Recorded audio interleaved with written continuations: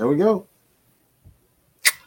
Go ahead, K-Style. Do your thing. You know how to open it up. Oh. Hey, ladies and gentlemen, boys and girls, Atlanta Falcon Nation family, what it do, man? We got the Friday Night Madness. Hey, it's your boy Just K Styles. Stage right. We got Mr. Mad Mike Sports. AKA the Mad Scientist. AKA the Mad Scientist. AKA the Matt Ryan Lover. All right. But we got one of my, I don't know how I should quite say this. I'll just say this. He's one of those guys that inspired me to become what we call a content creator / journalist / reporter, all of that. Aaron Freeman, he's the Falcons prophet. Let's just call him that, the prophet. All right, all hail to the prophet. Aaron Freeman, what's good, man? Tell the people what's good. What you got going on, man? Man, not much, man. I appreciate you guys having me on. I know, Mike, you've been calling me out to have on the show. It's been like a year now, so we finally got it done. So, I've been wondering what you've been waiting on, but we're finally here.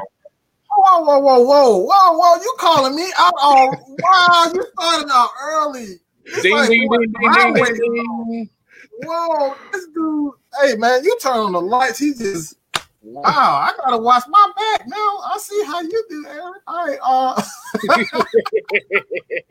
hey, man, it's all good. I love a little friendly competition, but man, the first question that we have for you, man, is honestly, how did you get started, and why did you choose the path that you chose, man? Well, I mean, it's a long story, but the short version is I grew up in Virginia, didn't know any Falcon fans. So, when this thing called the internet came along in the late 90s, I was able to jump online and meet a whole bunch of Falcon fans for the first time. And I was like, oh, this is great. So that kind of inspired me, to start a website, formerly FalcFans.com. And then when I got out of school, didn't really know what I wanted to do with my life. And I was like, look, this website exists. I can put up some content on this. Maybe this will lead down a path where someone will pay me to give my football takes. So that kind of started around 2006. Then the podcast started around 2011. And, it's grown from there slowly and steadily. Started making a little bit of money now the last couple of years, now that I'm doing the Locked On thing. So it's nice. It took a while to get there, but it's nice to get, some, pay for all the hard work I put in over these years. So I appreciate, the Locked On Network for allowing me to do that. And for those folks that aren't familiar with Locked On Falcons, it's 5 days a week, covering the Falcons every day, every week, all year long. So, if you're bored for 30 minutes, you can check out Locked On Falcons any day you want. Hey, man, we would definitely help you plug that. That's nothing here, man. This is real Falcons fans, Falcon content creators, man. Just really got to get to a point where we're not competing against each other, right? Like it's enough room for everybody out here to be, to do that thing, man. But K Styles, man, I know it's something on your mind. What you got cooking over there? Man, I know them trials and tribulations leading up to this point were crazy. Now, I know for me, like I said, Mike kind of brought me on, so I'm kind of like the new content creator as far as Atlanta Falcons. What was some of the worst bumps and hurdles you done went through as far as getting that question? Oh, wow. How long you guys got? I mean, like probably the lowest point was maybe like around like 2015, where I was like unemployed and like trying to get a job and looking at all this time I had spent doing this Falcon stuff and having like no money for it at all. Oh, man, and then like being like, did I just waste the last 10 years of my life doing all this stuff? Right. And fortunately for me, like the very next year, Obviously, the Falcons were very successful that year in 2016. That's when we first got linked up with Locked On and whatnot. So it was just one of those things where I just kind of had to persevere through it. But that was a very dark time, at least in terms of like my content creation back in 2015. So, it's just one of those things that if you're passionate about it, I think you just got to persevere through it. If it will definitely weed you out if you're not into it after a certain point, if you're not, ready to, do it and be passionate about it. I like that. Hey, only the strong survive. We say it all here. And he could say one key word for me is passion. It definitely weeds out. If you're not passionate about this, if you don't really love what you're doing, like for me, man, I love what I'm doing. So I studied the best. Guys like Matt Carey, Aaron Freeman. It's so many. It's so many. D-Led, the late great Vaughn McClure. Like I've studied a lot of these guys. So just looking at and hearing the stories, and a lot of people don't remember the Falcons fans. The website. That website, I stayed on that website because I remember one year, and I think it was around the same year, 2015-16, where I broke down almost 200, 300 players. And one of the websites that I found was Falcons fans. And this guy, when I tell you, he went in depth with a lot of his content. And those who have been around, they know what I'm talking about. So let's kind of go into another question that we had about, and it kind of goes into, let's just say this, the first thing. What are your thoughts on Arthur Smith? Like, I know a lot of people they're looking at Arthur Smith almost like Dan Quinn. Like, where did this guy come from?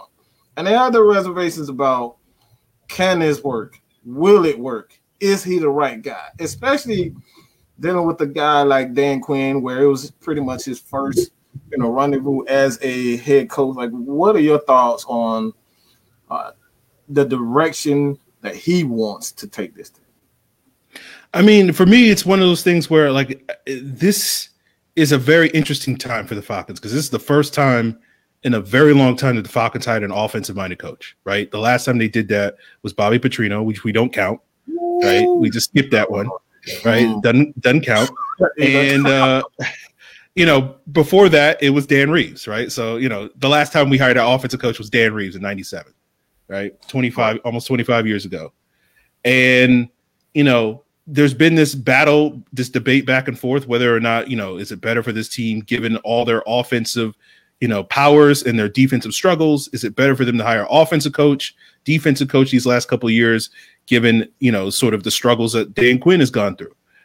So I'm very curious to sort of see whether Arthur Smith can sort of, live up to the hype and be sort of that offensive guru that can come in and really get this offense back on track. Because we know that this team has been driven primarily by their offense, thanks to players like Matt Ryan and Julio Jones over the last decade. And I think that's been a big reason why this team has slipped in recent years, because their offense just hasn't been great. It's been good at times, but just hasn't been this sort of consistent level that we've come to expect with these players that we've had over this last, 10, 12 years. So I think Arthur Smith has the potential to get it back on track. I tend to be a very much a believe it when I see it type of person. So I'm hopeful, I'm optimistic, but like at the same time, like I'm not going to sit here and be like, oh yeah, he's definitely we're going to go, 16-1 this year. And, we're going to be in the Super Bowl or whatever. Like I'm very excited to see what he does, but I'm not going to necessarily go too far on the limb before we actually see some, actual football being played later this summer. Well, that's an interesting way that you said it. Like you said, offensive-minded head coach since Dan Reeves, and we was a balanced team. And the last two head coaches that were defensively, we was a pass-happy team. Yeah, that sounds kind of oxymoronic a little bit, don't you think? Yeah, I mean, he was known for having that running game in Tennessee. He joked about it before a couple of weeks ago. Like, people gave him a lot of credit for being a great play caller when all he did was just hand the ball off to Derrick Henry and let Derrick Henry do his thing. So he's not going to have that scenario probably in all likelihood here in Atlanta, at least not immediately. So I think Atlanta's going to be a challenge for him, but obviously it's not going to be like this huge challenge because he's got Matt Ryan, he's got Julio Jones, he's got Calvin Ridley, he's got Hayden Hurst, he's got some talented offensive linemen. He's added Mike Davis. There's some other places that the Falcons could wind up adding, in a couple of weeks in the draft to sort of help supplement that. So, it's not as if like he's, it's barren or anything like that. So he's got some weapons that he can work with and he can be very productive with. But I don't know if we're going to see, exactly what we saw in Tennessee with him just basically, I'm just going to feed Derrick Henry and let him carry us. Because I don't think we're going to have, I like Mike Davis, but I don't think he's Derrick Henry. Right. Ain't nobody Thanos out there. That's Thanos right there, man. Thanos with dreadlocks. That's what I call him. It's kind of interesting that you brought that up, and me being one of the guys that really watches a lot of film. What are the things for you personally when you look at Arthur Smith, his scheme, going back to Tennessee and watching how they use their weapons? Like, what jumps out to you as far as his scheme, what he likes to do that you are most excited about?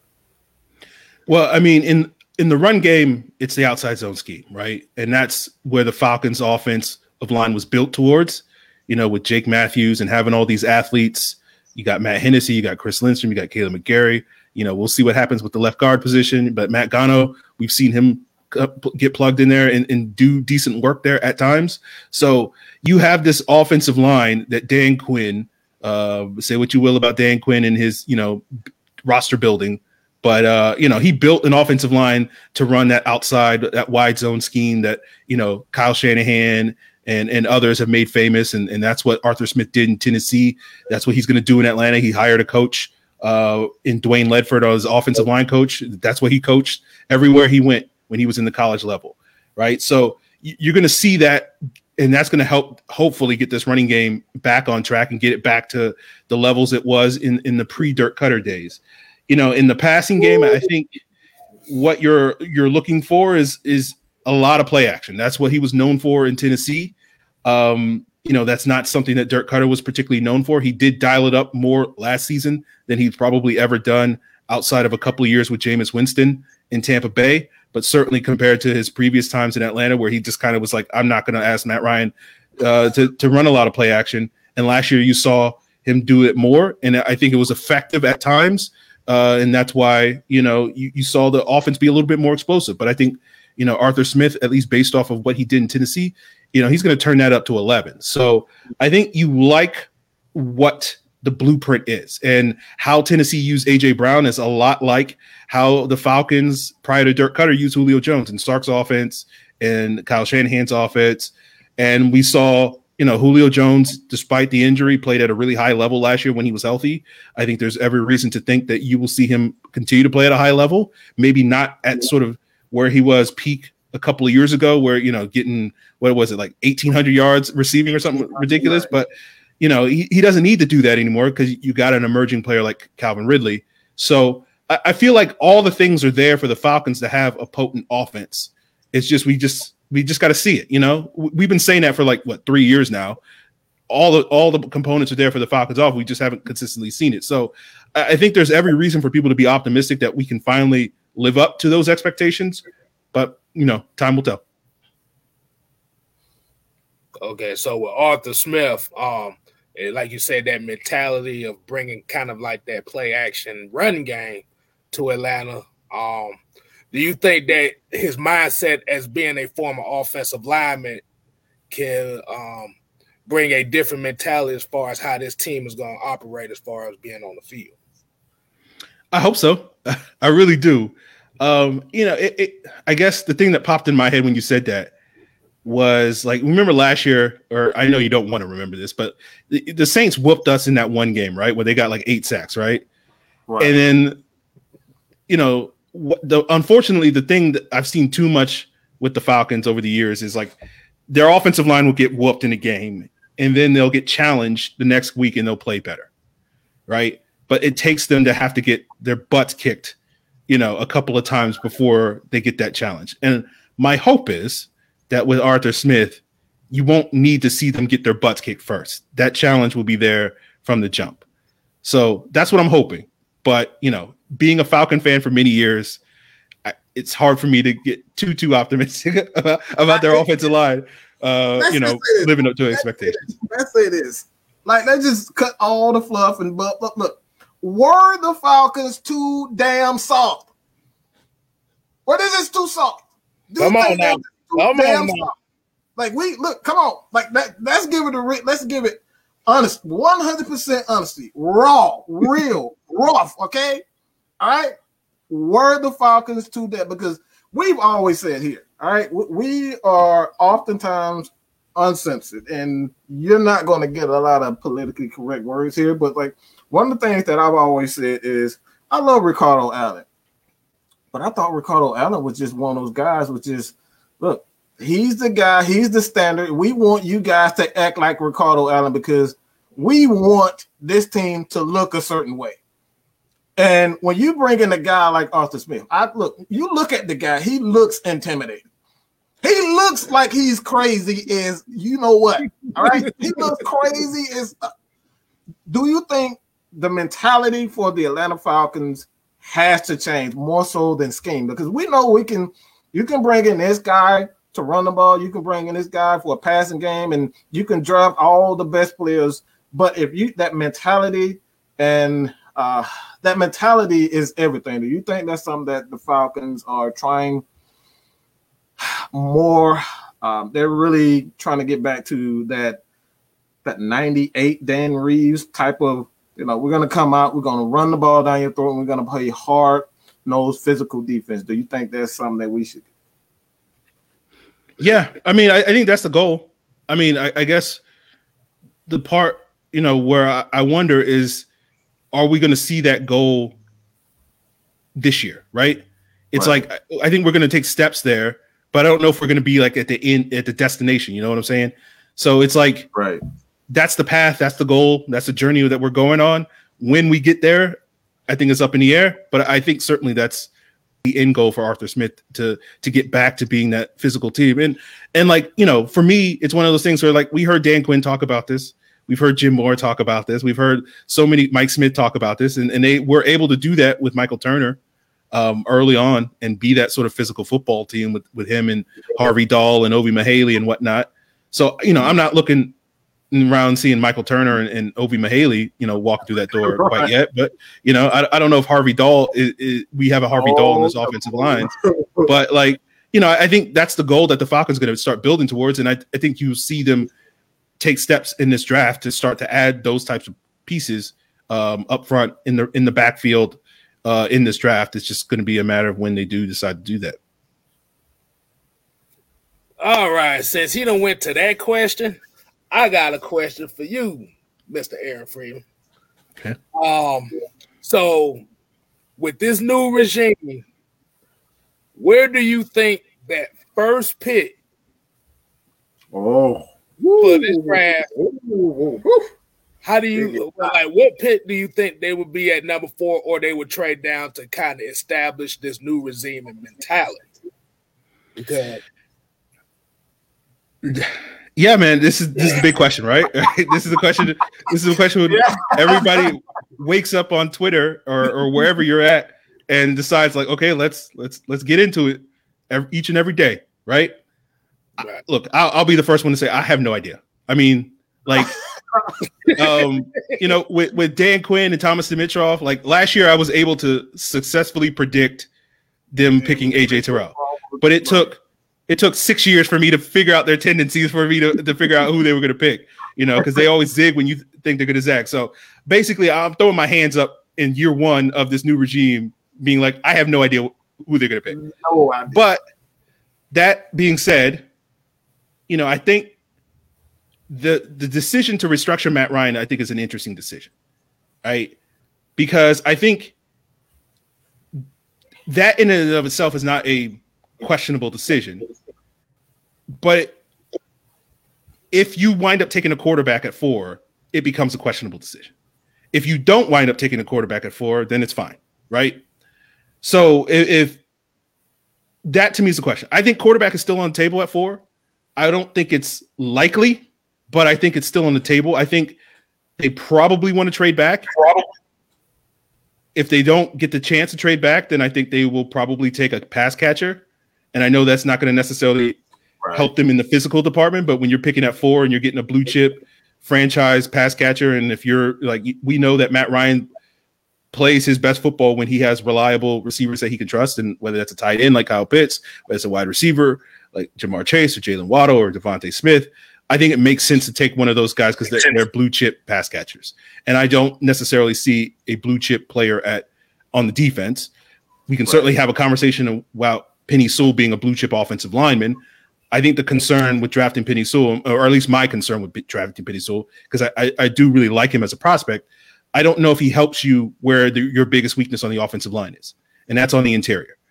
And, I think you can draft Penei Sewell and be very confident he's going to be a great tackle. I don't know if you can draft him and be confident he's going to be a great guard. I don't know if you can draft him, put him at tackle, and then move one of your current tackles, whether that's Jake Matthews or Caleb McGarry, and feel confident that they're going to be a good guard. So I feel like if you're drafting Penei Sewell, the possibility, even though you might be getting a franchise 15-year starter at tackle, you might be in the same exact predicament a year from now where you still need a guard, right? So I think if you want to solve the guard problem, take a guard, right? And that means trading back in the first round and getting one of those guards like a Rashawn Slater or Elijah Vera Tucker in the middle of the first round, or in round 2 or 3 or whatever, just get the best guard out there, a Landon Dickerson, a Quentin Myers, I don't know everybody in this draft class, but, I feel like that solves that problem. You don't have to worry about that. So for me, at least, if you're going to go, if you're leaning towards offensive line at the top of this draft to get that sort of physical mentality that we're talking about, I think it's probably in your best interest to trade back, just because I just don't think drafting a tackle that high is worth the pick, right? Not because I don't think Penei Sewell's worth the pick. I just don't think for the Falcons drafting a tackle is really going to help them solve their issues. So I just laid out like 6 different scenarios for what the Falcons can do at the top of the draft. And so just pick one out of a hat, and that's what they'll do. I have no idea. We say this all the time. We say it all the time. Like K-Styles has this saying when we're asked what other Falcons are going to do, and what is that, K-Styles? We don't damn know. I have absolutely no clue where these guys are going, and I think this is more of a testament to not only Terry Fontenot, but one of the guys that I've always stated, like a lot of people have not given a lot of credit to. And when you look back at how the Falcons how the organization was run when he stepped back. And this is Rich McKay. And I think Rich McKay is is a vital part of this franchise that a lot of people are not really paying a lot of attention to. And we can kind of go back through the history of what happened when he was, for the most part, calling shots. A guy like Thomas Dimitroff, when he had full control of this team,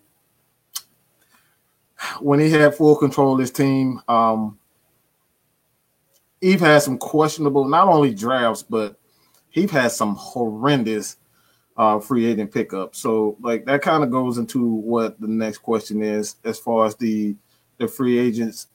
Which guy that you feel as though that is one of those guys? And I think a lot of them, if you look at all the free agents, Mike Davis, Eric Harris, these guys, what's his name? I forget the cornerback's name. I can't say his last name, but Fabian Moreau. Which of those guys do you like any of those guys? Yeah, I mean, I like most of the signings. I mean, the one move I'm not a big fan of is the trade for Lee Smith. Not because I don't like Lee Smith. I just think, why are we trading for? Why are we overpaying for another blocking tight end? I feel like we've been down this road with Levine Toilolo and Luke Stocker. I was like, why are we doing this again? But that being said, I like all the other moves. I was hoping, I was expecting, I wanted to see the Falcons be a little bit more aggressive in free agency this year to sort of fill some of these needs. Obviously, I didn't get that wish, but I think in terms of getting bang for your buck and shopping on a budget, I think they've done a decent job adding some veteran pieces, some guys that can come in and add some character to this locker room and help what I think are going to be a bunch of young guys, particularly on the defensive side of the ball. Where they're just kind of, it seems like the plan right now is that they're just going to basically just collect draft picks this year and next year and just sort of try to rebuild that way. And then hope that, the Julios and the Matt Ryans and the Grady Jarretts of the world can, sort of keep you competitive. That's what it seems like the plan is right now, but who knows? Again, no idea. But like, I like, I think Mike Davis is probably the guy that you're looking at is probably going to have the most impact this year, obviously, because I think, he has a chance to be their RB1. I think they're going to be in a committee system. I don't think there's going to be a true feature guy. I know a lot of people want to see them use one of their top picks on a running back. I wouldn't be opposed to that idea, but like, I don't see that happening. But again, don't know what I'm talking about, just guessing. But like, yeah, I mean, I think Davis is probably the most interesting piece just because I think he has an opportunity to have the most impact and give them that sort of physical running style that they have. But, Gurley gave that to them in the first half of last season, then kind of ran out of gas after like week 5. The hope is I think you can get what Gurley gave you for the first 5 weeks of the season for, a full 16 weeks of the season. And if you get that, that's a potential 1,000-yard rusher because Gurley was on pace for 1,000 yards through the first like 6-7 games of the season. It was, and basically anytime we got in the red zone, they were just handing the ball off. So at some point, I think he was on pace for like 25 touchdowns or something like that. But, but like, I think Davis has an opportunity to do some good stuff. I think the other pieces, Mingo, Copeland, Moreau, Eric Harris, I think they're all role players. But I think they can, there's nothing wrong with role players. That oftentimes role players get a bad name. And unlike past, general managers, they're not paying multi-million dollars for role players. So, if Brown and Carpenter paying those guys, what, 20, 30, 40 million for those guys? Don't forget Paul Soliai and Tyson Jackson. Wow. Yeah, I forgot about that one. K-Styles love to remind me of that one. I just got that etched out of my brain. You see my face, right? Yeah. And then Mike just brought like 40, up 50 million or something like that. Something like that. Yeah. Mike brought up the Robert Offer contract a couple times. I thought that was the worst. That's one of those. I thought that was absolutely the dumbest contract.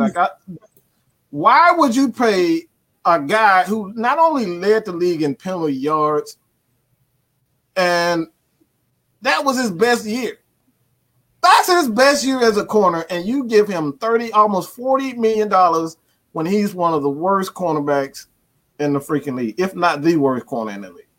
Now, a lot of people got, a lot of Falcons fans, they get carried away with the interceptions and whatnot, but I also thought that was one of the worst contracts, which kind of goes into another thing, and we want to kind of go back a little bit, but the Matt Ryan restructure. This is something that I will really want to kind of get your idea, your thoughts on about just Matt Ryan, and we'll kind of go into the questions next. Let the fans just have some fun with Mr. Aaron Freeman. But what are your thoughts on what exactly? All right, we're gonna get this clear. All right, it's clear. This is your thoughts on the restructure. What are your thoughts on Matt Ryan, and what does this mean for years to come, if it means anything? Look, I think Matt Ryan's still one of the better quarterbacks in the league.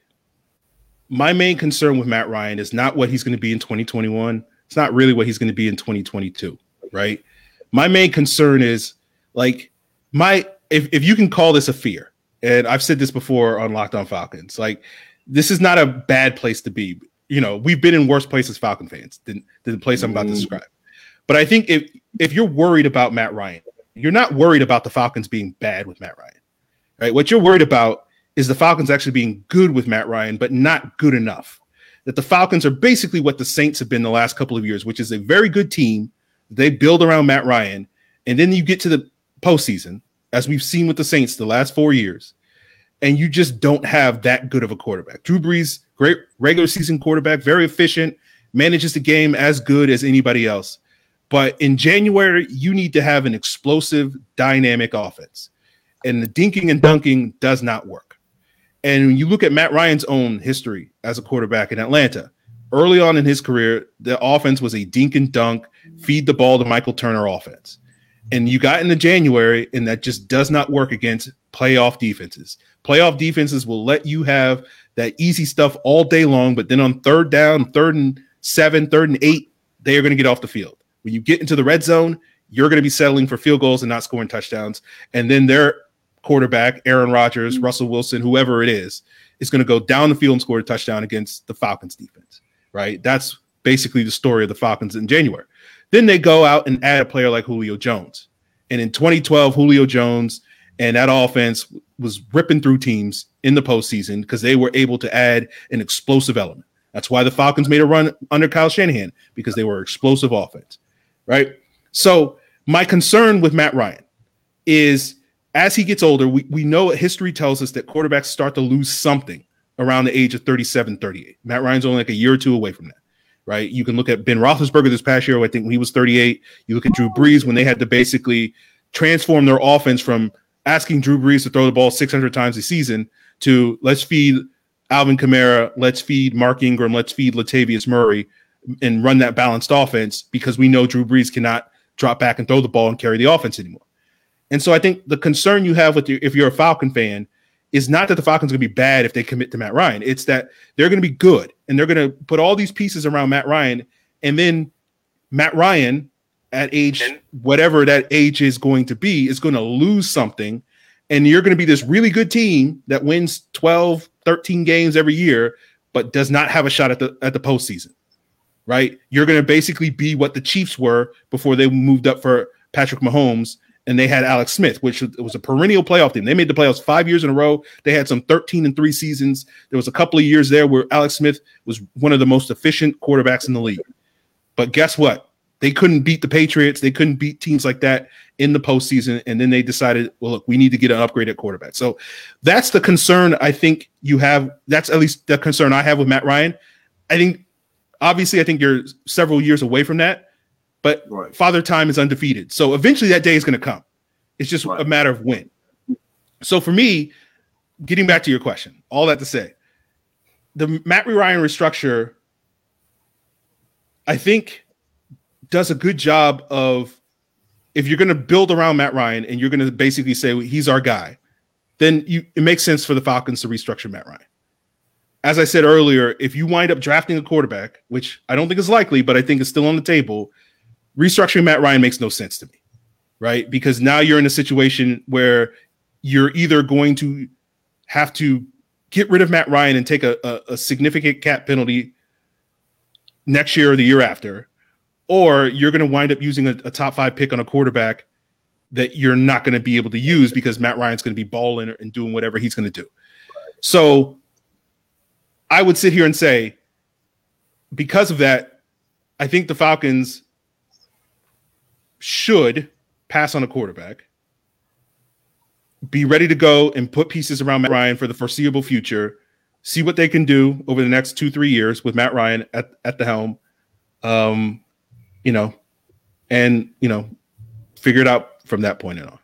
Does that answer your question? Oh, absolutely. Absolutely. K-Styles, you got the thing, because I can keep going. The only thing I can say is with what he just said right there was very profound, and it probably have made him Atlanta Falcon fan enemy number one because of that statement. He's used to it. He's used to that. Yeah, and I didn't want to make this comment. And then, like I said, I seen like with what you just, with your take on what you just said, there's a lot of these Falcon fans out here that said that they were willing to give up on the team if they don't draft a quarterback with the 4th overall pick. I'm here to tell y'all, if you do that, and Aaron, I do this all the time. If y'all decide if y'all want to give up on the team, give us your merchandise and your season ticket. We can auction them off to the chat right here on that merchandise. Look, my favorite thing this time of year is all the fans that are like, if they do this in the draft, I'm done. I'm like, no, you're not. You're just saying that. Like, no, you're not. Every year you say it. Look, ain't nothing the Falcons going to do in the draft make you quit on the team if you haven't quit on the team from what they've been on the field. Right? You know what I'm saying? Like, it's just like, you know, like it doesn't make any sense. I love it when people say stuff like that. I'm like, no, you're not. No, you're not. You're not going anywhere. You might take a break from the Falcons. You might take, you know, our boy Tim Williams, you know, he took a break from the Falcons this year, right? But he's back. They always come back. You know, they always come back. That's an insider. Y'all probably don't know. Oh man. Hey man, like you said, they take a break for them until they start winning. And once they start winning, they peeking their head out like roaches. Look, we all need a break from the Falcons every now and then. We all need a break from them. You know, it's hard emotionally to root for this team for as long as we have, right? I don't have a problem with people taking a break. Yeah, I recommend it for your mental health. If you need to take a month off, 2 months off, 3 months off, but you ain't quitting. If you ain't quitting by now, you ain't quitting because the team drafted somebody at 4 that you didn't want them to. Like, come on, man. You getting mad about a draft pick? Come on, man. You ain't mad about 28-3. You ain't mad about all these fourth quarter collapses. You know, but you mad about a draft pick. Okay, sure. Whatever you say. Oh, see, I knew that was coming out of him. That's why I had to get him out there. I just love when people be saying ridiculous and like, really? Okay, sure. Yeah, you're gonna give up on the team because they're gonna take the wrong player at pick number 4. And like that's the funny thing about the draft, man. This is what I get a kick out of this every year. We all sit here and we're all like, we sound like we're all experts. We're like, yeah, I watched this guy and blah blah blah. We have no idea who's gonna be good or not. And we NFL teams, Caleb McGarry. We trade off for Caleb. Who saw that? NFL teams don't know who's good. They don't know. We're all guessing. It's all just you just roll a dice, and so like to get caught bent out of shape about who the Falcons, like we're not going to know for 3 years who the Falcons should have taken. So like for people to be like, if they do this, if they, you know, it's like whatever, man. Like relax. We're not going to know. No, like if I had asked you after the 2015 draft, which Falcons draft pick is going to be a 2-time Pro Bowler and be a top 3 player at his position, how many people would have said Grady Jarrett? Right? Where would have Grady Jarrett been ranked on that list of guys that would have been multi-Pro Bowler and top 3 at his position? Most people wouldn't have had him in their top 3 or 4 of the Falcons pick that year, right? Most people wouldn't have been like, oh yeah, if you knew that ahead of time, Grady Jarrett would have been a top 5 pick, a top 10 pick that year. But no one knows, man. It's like people get all bent out of shape about the draft or whatever. It's like, you just don't know. It's all guessing. It's fine. Like, have an opinion or whatever the case may be, but like people acting like, you know, I know what's going to, like, man, come on, man. Get out of here with that nonsense. No one knows what they're talking about. We're all just guessing. That's all it is. We just guess louder than the other person next to us. That's all we're doing. Say it one more time, Kevin. Say it one more time. One more time. Okay. We don't damn know. We have no idea. We're not experts. Like I said, no one could have seen Caleb McGarry like that. 2 things shocked me. I say 3. When the Falcons traded up to get Takk McKinley. 2, when they drafted Calvin Ridley, did not see that. I absolutely hated the pick. And 3, Caleb McGarry. I never saw Caleb McGarry coming. No one in their right mind. I don't give a damn who you are. No one is going to tell me that they saw Caleb McGarry being drafted in the first round. There's no way in hell they would have said that. Yeah. So that's kind of they always zig when you expect them to zag. And so like I just tell people like don't have any expectations. Like because you don't know what's going to happen. Right. They're always going to throw off your expectations. So you know, lower them as low as you possibly can get and just be like, look, man. And what's funny is like Matt Ryan was not a popular pick. Like, you know, we got this revisionist history where people act like, oh, like we love Matt Ryan and we've loved Matt Ryan from day. Like, no, Falcon fans for the most part did not like that pick. Like they hated the pick, right? They were all about Glenn Dorsey. But here's the thing. This is what happened. This is what you ask most Falcon fans, with the exception of a few, right? That still to this day are you know, on the outside looking in. But if you ask most Falcon fans after the draft, I'm like, hey, I'm not a huge fan of the pick, but he's a Falcon. I'm going to root for him. And I just say, like, if we all know that's where you're going to wind up, what's the point of you dying on a hill for 2 months before the draft over a prospect that if the Falcons don't pick him, like you don't care, you know? Like, it's just like whoever they wind up picking is going to be the guy that you root for. So just wait until they pick a guy and then root for that guy. You don't have to, you know, feel compelled to wake up every day and be like, look, you know, like I'm the Kyle Pitts guy, not because like I really want the Falcons to draft Kyle Pitts. I just, when people were like dismissing the idea of drafting Kyle Pitts like a month ago, I was like, hey, it kind of makes sense. You know, like it makes a little bit more sense once you start thinking about it. And so people are like, oh, you want the team to draft Kyle Pitts? Like, I don't really care who they draft, right? I know they're going to get a good player, or I'm hoping they get a good player. But at the end of the day, like, I don't really care. Like, whoever they get, I'll be fine with, you know? So, like, for me, it's one of those things where it's like, I just watch year after year of people being like, you know, well, we should draft this guy, and they draft this guy. I'm done. I'm like, whatever, man. I just go, whatever, sure. It really struck a nerve. He really struck a nerve. Obviously, you guys know, as you can tell, like, you know, this is stuff I've been thinking about for a long time, and I just, you know, I can't say it every day on Locked On Falcons because I gotta stay on topic. But you know, I appreciate you for giving me the format in the forum to be able to vent a little bit. Hey, that's exactly what it's about. Yeah, that's about the same question and stuff we get on a daily basis over here. A daily basis. Because I said Kyle Pitts is the best athlete in this draft.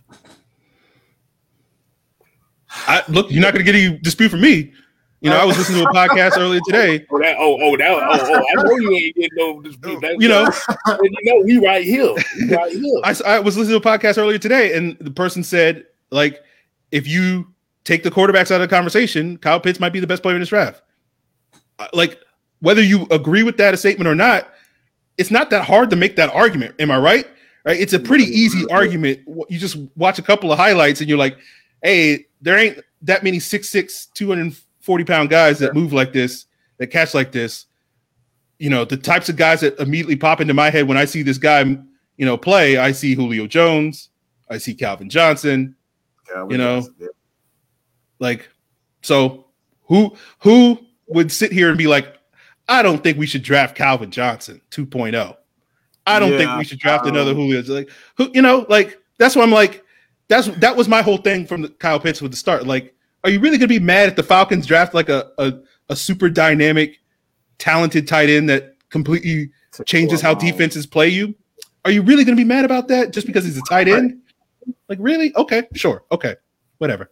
To go along with Calvin Ridley and Julio Jones, to have Kyle Pitts in the slot consistently along with Hayden Hurst, that right there is just that is a matchup nightmare. I don't know any defenses that can do much with that, because you have Jones is just he's gonna in his own right command sometimes triple teams, but double teams consistently, and you have to pay close attention to a guy like Calvin Ridley. Like, you can't just leave Calvin Ridley on the island alone consistently. So you have a guy like Kyle Pitts, man. I don't think a lot of teams want that problem. I really don't think a lot of defensive coordinators want that problem, which kind of goes into let's go into the defensive side of the ball, because we've done enough of offense.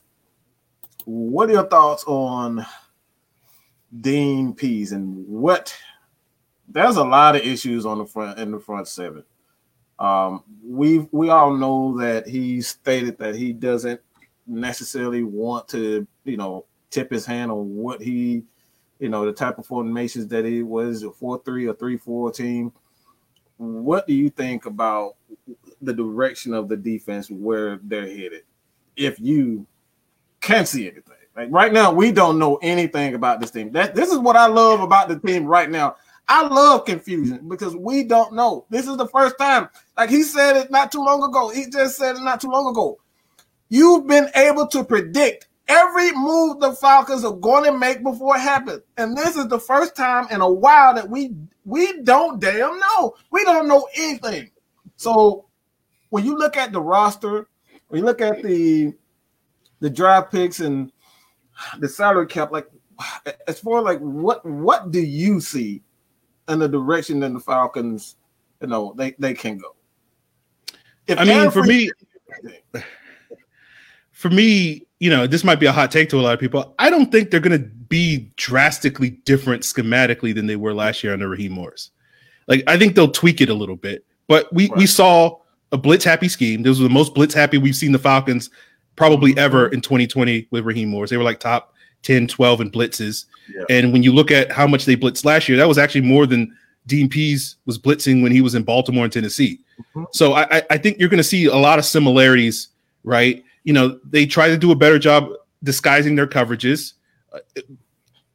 Again, we can debate whether it was effective or not, but like they did a better job. I think Dean Pease is definitely going to double down on that and be a lot more disguising coverage. We might see more cover 2. We might see more cover 4 or whatever than we saw last year, where they were still primarily a cover 1, cover 3 scheme for the most part. So, I think you'll see a lot more mixes of coverages, but I think at the end of the day, schematically, they're not going to really change all that, or at least I'm not expecting them to be night and day different schematically. I think really my hope and my expectation for what Dean Pease is going to bring to the table is, he's known for coming up with game plans tailor-made to each opponent. It's not sort of a basic game plan that they tweak slightly each and every week for, we blitz a little bit more against this quarterback, we play a little bit more zone against this guy, or whatever the case may be, which is what we've seen the last couple of years. Like, he is much more willing to basically, look, we're going to completely revamp this thing and do something completely different than what we did last week, because that's what, this game plan requires. So I like that, but you need to be well coached and disciplined to be able to do that, right? Part of the problem the Falcons have run into, and I think this is not purely on the coaching, somewhat on the coaching, but I think ultimately the Falcons, some of the issues they've had on defense the last couple of years is the players, they had to simplify things. They had to basically, we're going to run a lot of more man coverage, because when we try to do the zone stuff, you got Isaiah Oliver running all over the place. You got Kamal Ishmael going over there. You got Ricardo Allen, DeMonte Casey, and this guy doing this and that. And we need to simplify things, right? They did it in 2016. They've done it the last couple of years. So that's why we've seen them dial up their man coverage. And so my big question is, did they have to do that because, for lack of a better term, the players were too stupid to figure out the complicated stuff that they were trying to do, right? And I hate being that harsh when I say it, but like that's my biggest question mark. So like Dean Pease can do all the things that he wants to do, but if the players can't figure it out, and my concern right now for the defense is, particularly in the secondary, it looks like they're going to have to devote a lot of draft picks to building up that secondary. Right. You got AJ Terrell, you pick up Fabian Moreau, right? Eric Harris. I don't know how attached they're going to be to Isaiah Oliver and Kendall Sheffield and Jalen Hawkins and all these guys, right? So I think they're going to, it wouldn't shock me if we saw like 2, 3, 4 of their first several picks go into the secondary. So, if you're going to have a bunch of rookies out there, can you run all this complex stuff that Dean Pease wants to run? I don't know. So I'm eager to see how it all comes together, if it all comes together, because before we've kind of known what the defense was going to be, because like Dan Quinn had his style, and Raheem Morris would come in, Jeff Ulbrich come in and tweak it a little bit, and maybe it was better, maybe it was worse, or whatever the case may be. But you knew basics of what they want to do. They were going to play cover 3 on early downs. Third down, they're going to play cover 1 man defense. They're going to man up teams. They were successful doing that when they had better secondary play early in Dan Quinn's career. Not so much the last couple of years. I think that was a contributing factor why the defense didn't show the growth that we were expecting it to. But, I think Dean Pease, is he going to play that style? I don't know. So it's fascinating. Like, there's so many questions, right? And like it goes to what you're talking about, where like we can sit here and talk about all these different things of what could happen and what should happen. From my perspective, because we don't know what's going to happen, I think people should be a lot more open-minded about the possibilities and discussing and having these conversations and being like, look, I don't know, but what do you think? Oh, you think that? Oh, that's interesting. I didn't have thought of that before. I may not agree with you, but like at the same time, I'm like, we don't know. Like, we're all just throwing darts at a board trying to figure this thing out. So I think this is going to be an interesting time. The bottom line is, I think the team is going to have to rely heavily on their coaching, because I don't think we're going to see a team that's going to go out there and out talent teams like we expected from this team the last couple of years. So I think they have the coaches to do it, but we'll just have to see. Well, they were damn near at the bottom of the league last year because you ain't got nowhere to go but up. But almost every category. but do you think that came more so for players kind of playing out of their natural positions, or do you or like you said, or you just think they just couldn't pick it up? Let's go with all the above. I think I think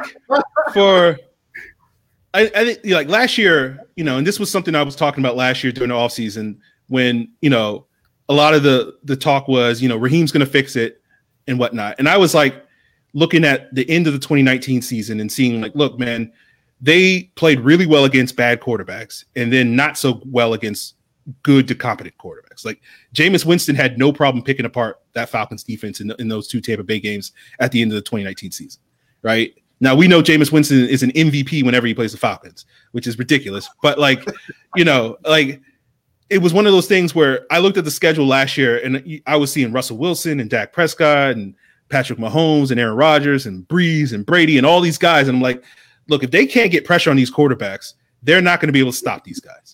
Right, because with this young secondary, they're not going to have the players on the back end. Plus, all the receivers they were facing, man, they were facing like literally every top receiver. Like the only two receivers that they didn't face last year that was like a top 10 receiver was Calvin Ridley and Julio Jones. Like everybody else that was on their schedule. So I think the good thing that they have this year is they're not going to face that level of quarterback play. So I think we could see more like what we saw at the end of 2019, where, Kyle out when they were feasting on some bad quarterbacks.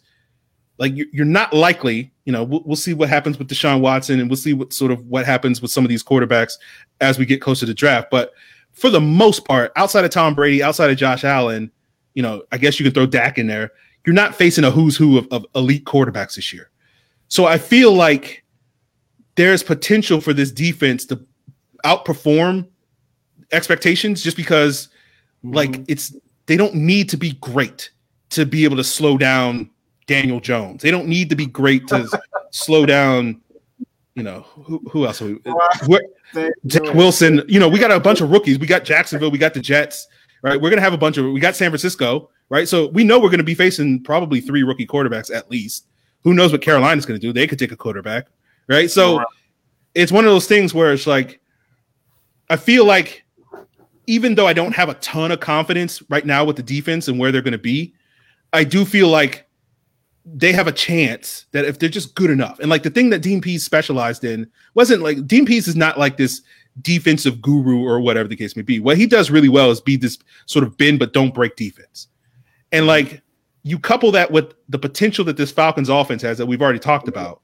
Like if you can just beat a bunch of teams like 27-24, you can win a lot of games this year, So, like, I feel like the Falcons, I'm not going to sit here and say, like, the Falcons are, like, the best team in the league. Like, I don't think they're at that point yet.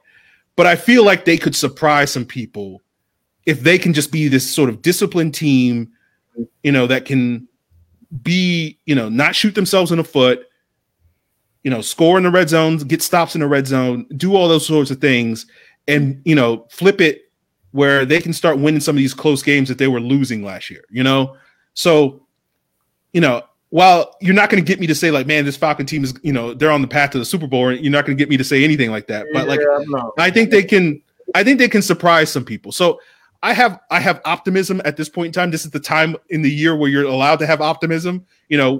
Ask me again in August and I'll be like, man, I saw this preseason. They got beat by whatever, like, we'll see. But like, I think they got some things that they can do on defense that can allow them to be a little bit more competitive than maybe some people.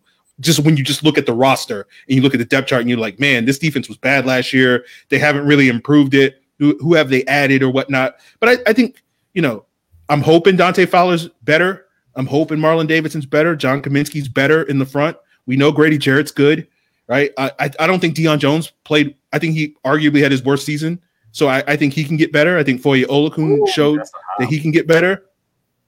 You know, AJ Terrell can get better. So I feel like the arrow is pointing up for the Falcons defense, but like, I don't know, you know, I'm not going to sit here and be like, yeah, they're a great defense or anything. I just think like they don't have to be great. That's the point I'm trying to make. All I have to say is like, I don't think they have to be great. They just have to be good enough. One more question. Well, one more question I got for you. Do you think this team will succeed if Younghoe Koo leads the league in scoring again? Wow. Well, I mean, like you got two types of kickers, right, that lead the league in scoring, right? You got the one who's just kicking nothing but field goals because his team can't score in the red zone, right? And then you got the guy that's on the Rams under Sean McVay or whatever, because they're just scoring 40 points a game and he's just kicking extra points every single week. You know, he's kicking like 8 extra points or whatever the case may be. So part of me is like, no, but the other part of me is like, maybe, we see Matt Bryant lead the league in scoring a couple of those years when the Falcons offense was clicking at the most. So I'm like, that type of season, you know, if we're scoring 40 burgers every week, like, yeah, let Younghoe Koo lead the league in scoring that year. But like, if we're just, you know, kicking field goals every single week and, you know, doing whatever we were doing last year, then no, I don't want to see that happen again. Yeah, because I know the Atlanta Falcons kickers have actually been like top 3 in scoring in fantasy football for like the last 3 or 4 years now. We don't need that no more. Yeah, we don't need that anymore, man. That's we're going about an hour. I get one more question for you. And it's kind of outside the Atlanta Falcons and the news concerning the quarterbacks in the draft. What are your thoughts on each quarterback? We're talking Trevor Lawrence, Zach Wilson, Justin Fields. Those are pretty much the big 3 that most people are, you know, that they're talking about. Like, what are your thoughts? We're going to say each, if you had to rank each guy, who would you rank and how would you rank those guys? Well, I'll be honest with you, Mike. I've been procrastinating on watching the quarterbacks, right? You know, like I've been like, do I have to watch them this weekend? You have to watch them. That's you just said everything right there. You don't have to keep going. Get right so there, like right there. I mean, like I could rank them, but I'll be honest with you. Once I actually sit down and watch these guys, because I do plan on doing it. I've just been procrastinating. Right. You know, it might change. So I think Trevor Lawrence is clearly one. Who's 2? I have no idea, man. I have no idea. You know, because like I think each one has strengths that you like. Right. Each one has weaknesses that you like. You know, and it just depends on what you like. You know, right? And it just, you know, one day I'll be like, look, I seen the things that Zach Wilson is doing, just throwing off platform. It's reminding me a lot of what Aaron Rodgers does, and I like that on that day. But then I look at like Trey Lance and look at the arm strength and the mobility and seeing like, look, if you want a guy that on 3rd and 11 that can run for a first down, you know, Trey Lance is that guy, and also he can throw for a first down. And then Justin Fields has like the same thing, you know, like to me, he's the player that Justin Fields reminds me of is Cam Newton, but like he's way more accurate than Cam Newton is. So like that's also intriguing to me at the same time. So it just depends on the day you catch me, like what mood I'm in for, you know, it's like Trevor Lawrence is clearly one, but in terms of the other guys, and then like you look at Mac Jones, like I don't have a problem with Mac Jones. You know, I'm not as intrigued by him as the other quarterbacks, but like, you know, he's fine. Like I can win with him. I think he's a playoff caliber quarterback. I don't know if he's the guy that, you know, you definitely want to be like, this is my franchise. I'm going to build my team around him for the next 10, 15 years. But I certainly think he's more than capable of winning, you know, football games at the next level. Hey, I love it, man. I love it. Well, let's kind of bring it to an end, man. We absolutely enjoyed, man. Where can everyone kind of find you, man? Well, I want to say I appreciate you guys having me on. Let me have the opportunity to go off on some of these rants that I went on tonight. You know, I don't get that opportunity all the time. So, you know, I appreciate that. But, you know, if people want to check me out, occasionally I'll go on a rant on Locked On Falcons. Usually it builds up over time, as you guys can tell now from listening to me for the last hour. You know, I have some thoughts. But like, if people want to check me out, Locked On Falcons on whatever podcast platform you're looking for, 5 days a week, Monday through Friday. This is the season. April's coming up, and going to devote a lot of the content on that podcast for the next month devoted to the draft. I'm going to have a lot of great guests coming on and give their thoughts on it because, look, as I said, I have no idea who's good or not. Right. I'll let the other people give their opinions and we'll figure it out. So people, of course, can check me out there. And of course, if they want snarky Falcons commentary on Twitter, I'm the place to go, at FalFans. Ooh, and, yes. If you don't mind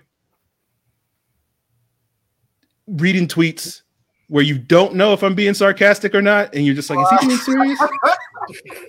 FalFans might be the account for you. Now, if you want someone that's super serious all the time, maybe not for you. But I like to toe that line of like, is he being sarcastic?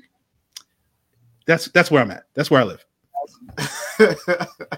Hey man, I love it, man. That's why I follow you, man. I appreciate you for coming on and spending time with us, man. This has been.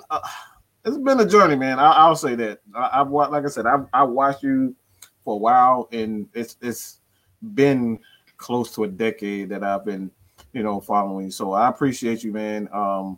Again, man, whenever you feel the need that you want to rant and Locked On Podcast is not the place for you, this Atlanta Falcons Nation, Mad Mike Sports is the place for you, man. All right. So thank you, man. Appreciate it. Look, Mike, and I told you before, look, I did FalFans for a long time.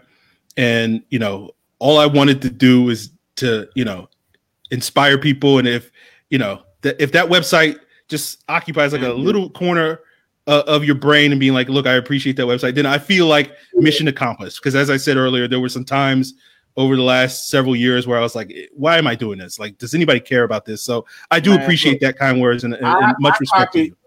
I copied your theme. Look, your website was exactly what I copied from almost verbatim. All right. It was like I said, man, you were one of the ones, you, Matt Carey, so many other guys, man. Like seriously, this is me being absolutely 100% real with you. Like, you've inspired me, you inspire others. They may not say it, but you definitely inspired. So I appreciate it, man. Everything that you've done, man, you continue to do.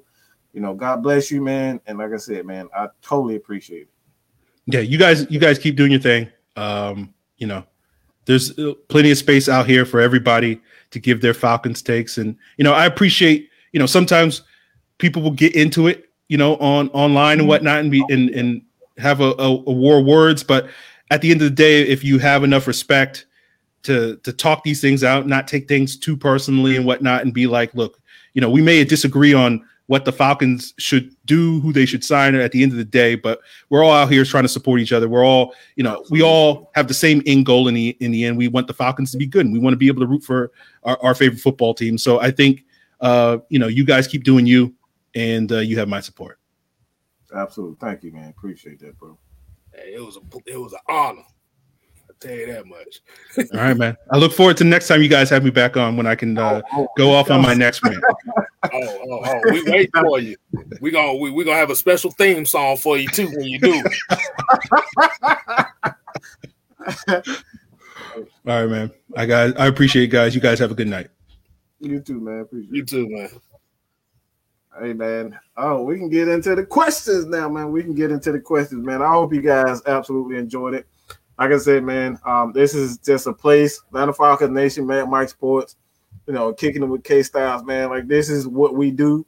We are here to do nothing but, bring everybody together, man, because, look, this is Atlanta Falcons Nation. We are the nation. When you're talking about we're talking about the Matt Ryan haters. We're talking about the Matt Ryan supporters, the Michael Vick supporters, the Matt Ryan, the Mike Vick haters. Like, we are all one, all right? We don't have to have the same take. This is what makes Atlanta Falcons Nation so, different from the other. But K-Star, you want to get into some comments? If that's okay. Man. Yeah, because I know the people, they've been in here. They got their conversation going on. Like I said, Like I said, we pretty much been seeing Asia Green, Alex Woodson here, Devon Stanford. We got Ricky Fontaine, Pretty Ricky, what they called him. Pretty Ricky, what they call him. Like I said, Miss Maggie T in this thing. Stone Decatur, Concerto Grande. Like I said, if we didn't say your name during the interview, like I said, we just wanted to show him the proper respect and let him get whatever he had off his chest. Absolutely. So now this part of the show is y'all show. This is where y'all come in at.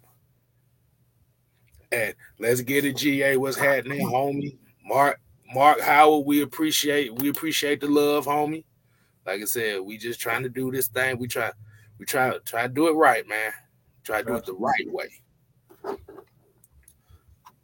But yeah, like I said, pretty much what I've seen so far more so is everybody kind of talk about that number 4 pick, and as far as like the quarterbacks and stuff, because like I said, it was a kind of a little bit of a Justin Fields kind of conversation going on back over here. But like I said, it just comes down to what we've all been saying. It's because we don't know what is going to happen. And now that San Francisco got that 3rd pick now, we really about to find out how this draft about to go.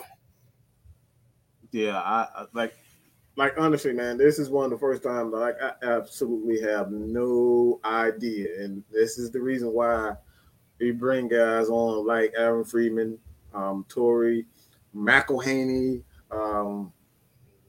just so many, Matt Carroll. Like we bring on these people to kind of get a feel of what may happen with the Atlanta Falcons. And again tonight, it's like it's just when you look at it, the Falcons are just like I have a feeling that what they're doing with this team is just they're committing to Matt Ryan and they're committing to winning, but they're also building a foundation for the future. It's like we're getting the best of both worlds. Like I know a lot of people want to rebuild, and they're getting a rebuild. We're getting a rebuild as well as we're trying to win games. And that's the reason why I've said before, it's like, for me personally, I don't give a damn who the quarterback is. Like, I honestly don't give a damn who the quarterback is. I don't care if it's Matt Ryan. I don't care if it's Trevor Lawrence. I don't care if it's Justin Fields. I want what's best for this team. Because one player, as we've seen, even in Matt Ryan's best year, his MVP year, we still lost. Why? Because we didn't make the best decisions from a coaching staff, from a coaching perspective. The defense couldn't get any stops in the second half. Like, them dudes went, like, they scored like 30-something points. They scored 27 unanswered points in the second half of the game.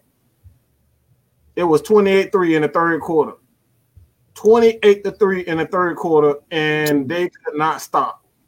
They couldn't stop. So I don't give a damn who the quarterback is. Like, we're talking about an MVP, future Hall of Famer, and a Hall of Fame receiver on one team, and that couldn't get us over the hump. So you got that, man. It's like, look, we need to build this team the right way, because obviously having great players is just not enough. Got to have a great team, and you got to have a good front office. You got to have a good coaching staff. So, man. Okay, yeah, I see a couple comments here that I gotta chime in on a little bit here. Here you go, Ricky Fontaine, Pretty Ricky, what they called him. Pretty Ricky, what they call him. Said what? He basically asked them if they stayed at 4. He said, "What are your thoughts if the Falcons stayed at 4 and traded back to get another first round, sitting somewhere between 10 and 20, knowing it's not the smartest financially, but it could be possible?" Like I said, and Aaron said it best. The draft is unpredictable. Lord have mercy, it is unpredictable. Like I said, Mitchell Trubisky got drafted ahead of Patrick Mahomes and Deshaun Watson. That was just 4 years ago. Yeah. Think about that. Baker Mayfield went number 1 overall 3 years ago. Mm-hmm. Like that. And when you got guys like Mel Kiper Jr., who is overhyping a lot of these players, it doesn't really help them, it hurts them. So that's the beauty of the draft. The beauty of the draft is we don't know. Like I said, and we have a regime with Fontenot, Arthur Smith. They're not giving you a game plan. They're not. Right. They're not giving you what they're trying to do. They're basically throwing every scenario out there. So okay, pick which one you want to roll with, and that's a good one there. Like I said, that's kind of where we have to be at the mindset. We have to be ready for anything. Anything, right? And because if you're stuck on one idea and then you penalize the team because it didn't match with your idea. See, now you're being unrealistic. So we like I said, we right here, like I said, we will support Matt Ryan as a quarterback here. If they draft the quarterback with 4, okay, whatever. That's the decision they want to go to. Now, if they went to the number 4 overall pick and they ended up drafting a punter or something, then we really don't. Oh, we don't need that. We don't need that. No. You really gonna get a rant in here. You talking about? Oh man, you talking about crazy like that?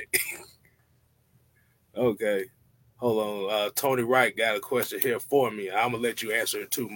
He said, Ryan Kerrigan is available, 10.5 sacks or more this year. He's the third DN in Washington's rotation. He had 5.5 sacks in 2020. Should we go after him? I don't. That sounds good, but he's gonna cost you. Right. He's gonna cost you because he has those sack numbers. He's an impact player. So I don't think we should sign him. Like I said, you can get that in the draft. You can get that in the draft. That's right now. This is where, like Mike said, building that foundation through this draft is key number 1 now. Mm-hmm. What do you think about that, Mike?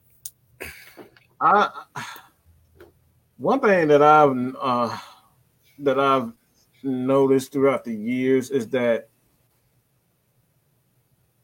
we've seen more teams often overpay veteran guys when they could have got the exact same thing in the draft. You got guys like, let's just look at Dante Fowler, for example. Like, we could have got that bullshit in the draft. Like, we didn't have to pay him almost 40 million for that shit. Like, we could have got that bullshit in the damn draft. Like, we didn't have to do that. When he got one sack or something like that, I forget the sack total, but like, we could have got that shit. Ooh, Dante Fowler. He got what, 1 sack, 2 sacks, or something like that? I think it was like 2. I think it was like 2 sacks. 2.5 sacks or something like that. Let me clarify this. You keep going, Mike. I'm gonna go ahead and clarify it. We could have got that bullshit in the damn draft. Like, we didn't have to pay $30 million for that shit. Like come on, let's be real. Shit, you could have went to Home Depot and got somebody off the side of the road to get 2 sacks. Yeah, you could have. George Smith at the age 40, 50 years old, he could do that bullshit at his age. Like, we don't need to pay $30 million for that. So get Michael Strahan ass off a good point. Right, we don't need to overpay for that. So it's like, yeah, these names are great and these guys would be exciting, but like, yeah, he got 3 sacks. I'm seeing people saying he got 3 sacks. But yeah, we'll get the numbers. But we don't need to pay, $5-10 million for a guy like Ryan Kerrigan because of his resume. Like, a lot of these guys are being paid because of their resume, not necessarily what they're doing on the field. They are like impact players. So for me personally, we have impact player. We have an 8 impact player on the defensive line already in Grady Jarrett. Go ahead. I just found out. Okay, so you remember, like you said, about Dante Fowler taking that pay cut, right? Mm-hmm. I didn't know they voided his final year. Yeah, they voided the final year. Yep. So Wow. he pretty much agreed to take a pay cut so he can become a free agent when it all comes down to it. Like you either, we give you something, 3 sacks. Wow. Wow. We could have paid. Look, we could have bring Adrian Claiborne back for $2 million to get 3 sacks, and we want to pay him 30 for that. Like that's like you heard Aaron was talking about that about bringing in role players, and we want to pay these role players $20-30 million just to be role players. Talking about Jamon Brown and James Carpenter, we paid those guys over about $30 million to play a role. We got it. That's where the money. Everybody talk about Matt Ryan's contract, Julio contract, Devontae Freeman. The reason why we suck the way we suck is because we gave way too much money to role players like Derek Shelby. This dude got like $15 million to do nothing. That's it. His name was just on the damn roster. That's it. His name was on the damn depth chart. The dude did nothing. Guys like what was the other defensive tackle that we brought in? Good God. Did absolutely nothing. Like we just wasted so many assets with this team. We just paying so much money for these guys, and these guys do absolutely nothing. So Ryan Kerrigan, yeah, he got an impressive resume, but like 5.5 sacks, I think you can get that from. I think you can get that from 2 or 3 players, and you can pay them less than $5 million. So I'm not paying $5 million for one player when I can get 3 players for $5 million. You know what I'm saying? Like I think that it's more so like Drew always preached this. We gotta have depth on the defensive line. And I think where Thomas Dimitrov went wrong is like he wanted superstars all the time. Like sometimes you gotta let the players become superstars instead of looking for superstars, if you understand what I'm saying. Like you gotta make these guys like that, you gotta make them prove something before you label them a superstar and pay them like superstars. And that's something that we did. We labeled guys superstars and gave them money. And once we gave them their money, they just stopped playing. But but by you saying that, it just lets you know that he didn't have confidence in his coaching ability to really coach them guys up to be those superstars. He was Absolutely somebody established. And like I said, shouts out to Maurice Amy for this. He said this was one of his favorite shows from us today. Like I said, we appreciate it. That's like I said, man, we are not experts. All right. We do our homework, we do our research, but if we can provide, the platform to bring on, guys like Aaron Freeman, Matt Curley, Tori McElhaney, like that's what we're here for. We're here to help inform because we already know that ESPN, they may give us goddamn a half a second on live TV, and that's about it. They'll show the damn score and they'll go to something else. That's pretty much how they treat us. So it's like you don't get this anywhere. We're talking about Falcons fans from New York to California to Mexico to France to the UK. Like we don't get a lot of love and respect. So this is what Atlanta Falcons Nation is all about. Hey, here you go right here. Radiant Media in due time. He said, Toy last night, Aaron today. Good show, fellas.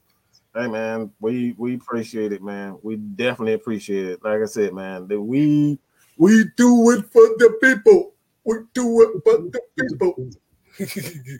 Addicted for the people. We did it for the people. Hey, y'all probably don't know what the hell we talking about. We some wrestling fans, man. We wrestling fans, so that probably go a lot of people here. They know. Okay, we got another question right here. We got Concerto Grande said, how much credit does Dan Quinn get for Grady Jarrett? You want me to go first? Good question too.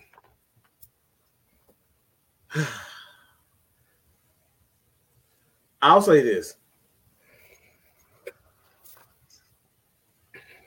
When you get into the bottom half of the fifth round and whatnot, like oftentimes, the fourth and fifth rounds, you're just looking at guys that are just that good at one thing. And like one thing that great Dan Quinn has always been good at is finding guys who can play a specific role, and that's just playing that three technique. So it's like, yeah, that's more of his expertise is finding those defensive linemen like a Courtney Upshaw, Grady Jarrett, like those type of guys.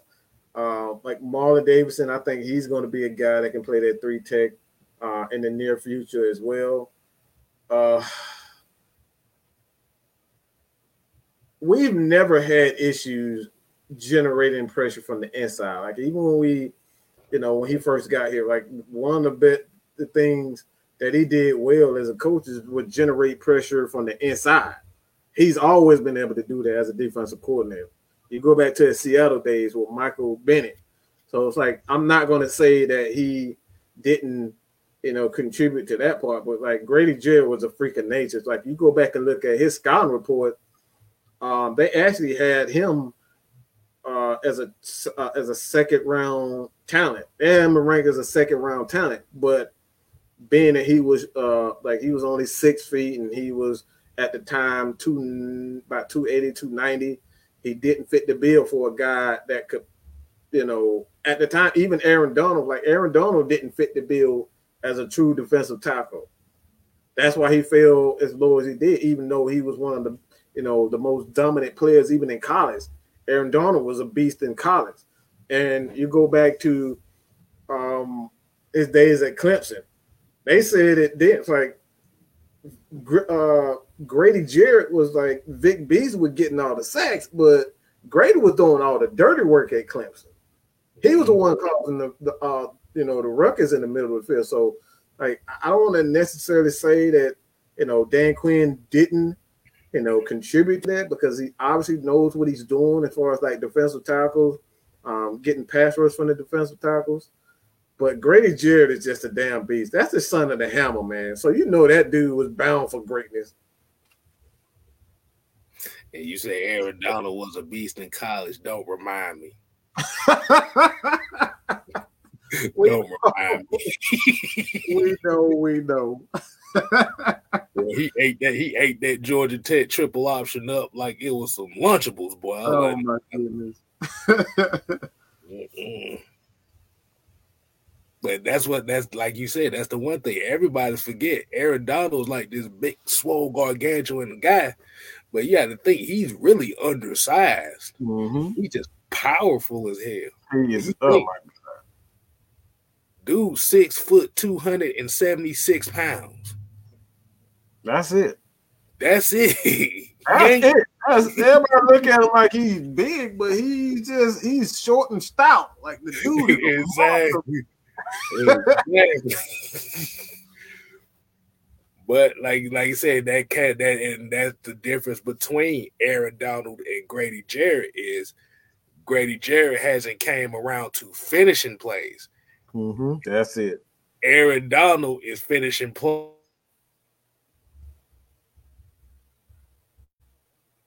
Oh no, they didn't do him like that. See, that's we can't do K-Styles like that. How y'all gonna do K-Styles like that? You can't do us like that, man.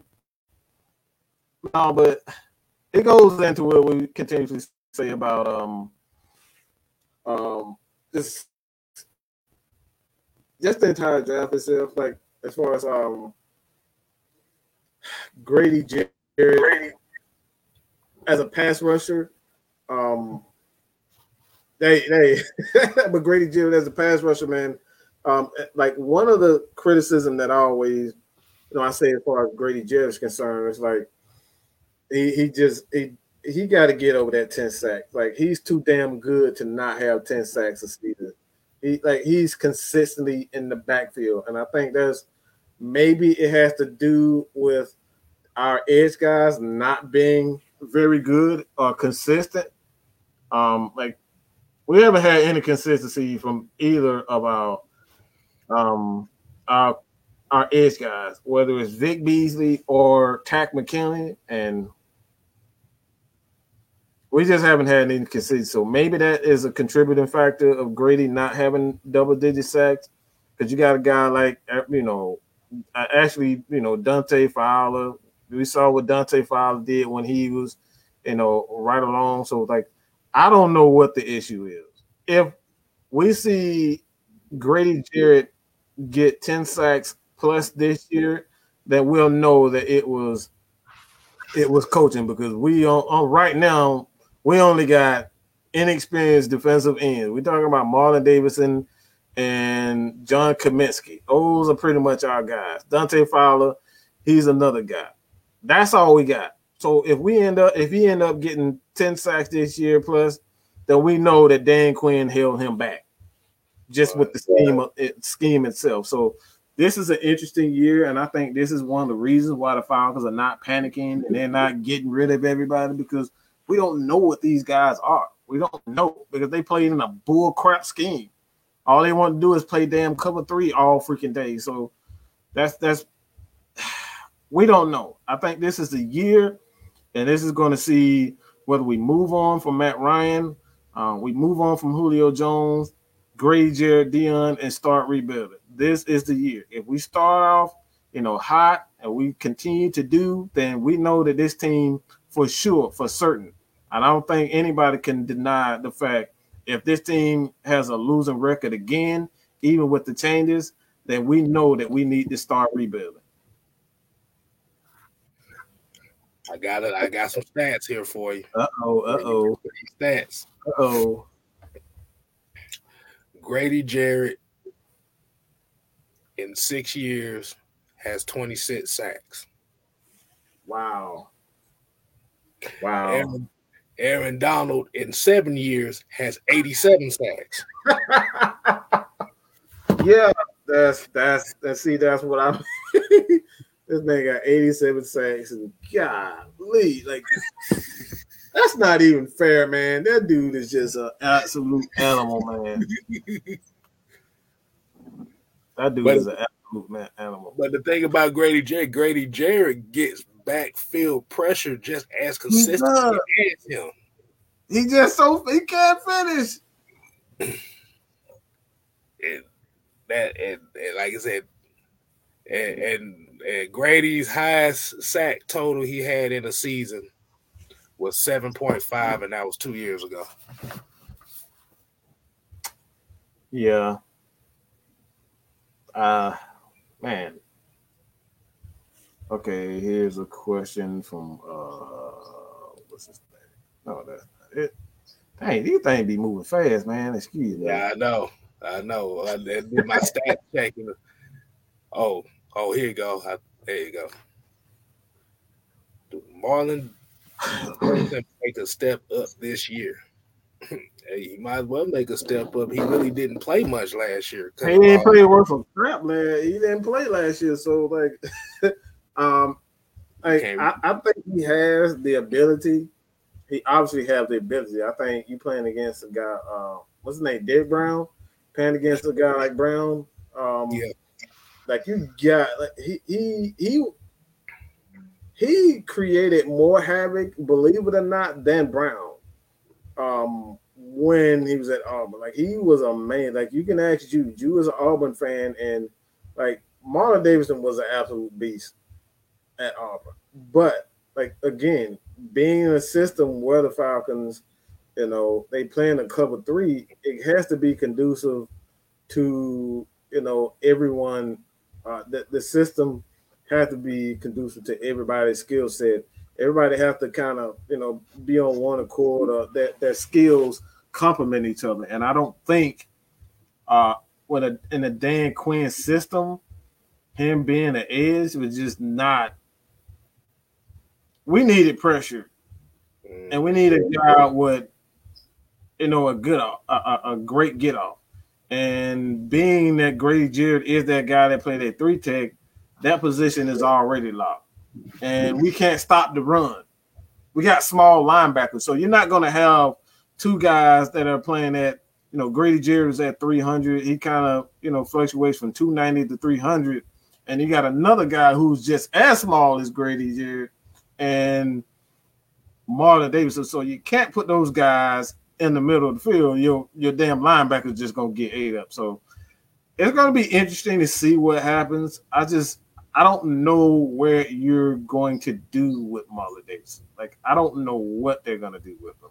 Maybe he can be that guy that spells Grady Jarrett. That's what I'm thinking that'll be his role, but it's going to be difficult to try to see if he's an edge guy. He's going to have to lose weight in order to play that edge. And I'm saying, like, get back to around 280. I don't think you got to get that light. I say maybe like 290, 295. Yeah, if he can get about that 295, I think he like, and he can actually get a full training camp because, like I said, you remember he was hurt coming out the draft. Right. Lord have mercy. How many times we done had to say that? We heard that. Right. Then when he got healthy, he caught COVID, so he missed a few games on that. Got hurt again. So we, like I said, we're basically gonna be judging him as if he was a rookie this upcoming season.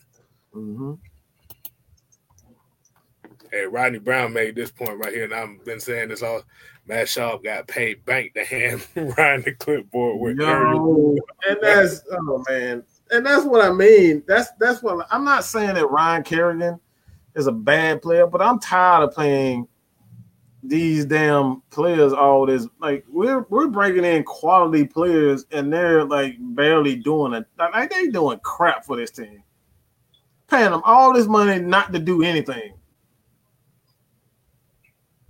Like I'm so sick of, like I'm so tired of paying guys and they're doing like absolutely nothing. I don't know why we bring in. It's like we drafting guys like Dejan Sanat, 3rd overall pick. Like if we were gonna do that, we should have just traded the damn third. Like we should have traded that 3rd round to move up in the draft for a guy that is going to get playing time. It's like we're just wasting picks. We're wasting money. And, like, I'm just done with, bringing in guys like Ryan Kerrigan. It's like, yeah, he's had some success and he has an impressive resume. He has an impressive skill set. But if he's going to give me 5 sacks and he's not going to be an impact player, man, I'm tired of, like, I'm to the point where I'm tired of paying, someone else's trash to come here. And I can just develop. I would much rather develop my talent than continuously paying all these free agents to come in and do absolutely diddly squat to give us 3 freaking sacks or 5 freaking sacks. We done gave this man $30 million just to give us 3 sacks, 5 sacks. I'm tired of that. Not 3 sacks in one game. 3 sacks the whole 3 sacks in a 5-game span. 3 sacks in a season, and wait a minute. They said it's. Hold on, I just seen something that I don't know if you saw my face, but I think I saw something that kind of threw me off guard here. Mm-hmm. They talk about the Buccaneers are looking to get Larry Fitzgerald. Larry Fitzgerald? They trying to become the damn New England Patriots. Not even New England Patriots. Who they trying to be with all them old ass, like them old ass men on that damn team? The 02 Raiders. Yeah, the damn 02 Raiders, all them old ass. But like, look, that man gonna get y'all. Look, y'all win 1 damn Super Bowl, and I could easily say that shit was fixed too with that bullshit ass damn NFC Championship where they call it flag. The whole first half of the game was good, and then the second half of the damn game, they want to goddamn throw flag after flag after flag after flag. Like, bro, they went crazy berserk. That man got the Super Bowl. Like, man, get out of here with that bull crap. Yeah, like I said, it's so crazy. And I just saw something here. I don't know if it's true or not, but I guess apparently they talking about Pittsburgh might be getting Antonio Brown back.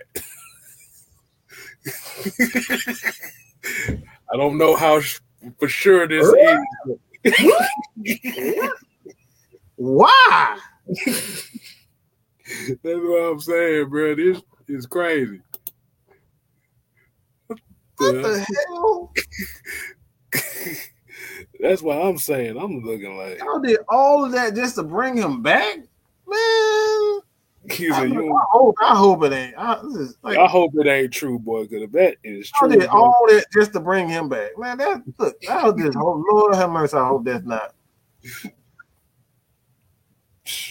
I guess after Chase Claypool got in that bar fight, I think they looking for anybody. And they found out Juju Smith-Schuster ain't nothing but a three at best. Yo, and you know what's crazy, man? They sent him out. Like they got rid of Antonio Brown to hand Juju the keys to the offense, only to get rid of him the following. Like, what the hell? Pittsburgh, I don't know. I don't know what they doing. Maybe it's Ben Roethlisberger got way too much power, or they just getting old up there. But that damn franchise is, I don't know what's going on. That makes absolute no sense. But there's another story talking about it. Like I said, Juju and T.Y. Hilton turned down Ravens offers. And I guess somebody asking the question, why is all these receivers turning down Baltimore? Because you're not finna get no shine in that offense. No, you ain't getting no shine in that offense. And that's what we're talking about. If the Falcons offered those guys money, man, they would be here in a heartbeat because they know they're going to catch the ball. And a lot of receivers just divas, man. Let's just be honest. A lot of these damn receivers, they divas and they want the ball.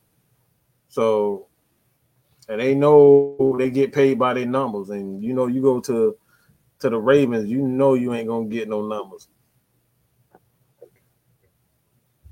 Let's see what other questions. I saw a couple questions up here too. I gotta get back to it. Everybody looking like Fitzgerald. Fitzgerald, man. I'm like, God damn. I'm like, hold on. All the people you bring, like him old behind, let that man retire. Sit your ass down. Your old ass ankles hurt. Damn. I'm gonna hit Nathan up on this one. He said Matt Ryan doesn't get hurt. Should we still play the backup? I don't get the clipboard statement. No, basically, what they saying as far as the backup part of it is,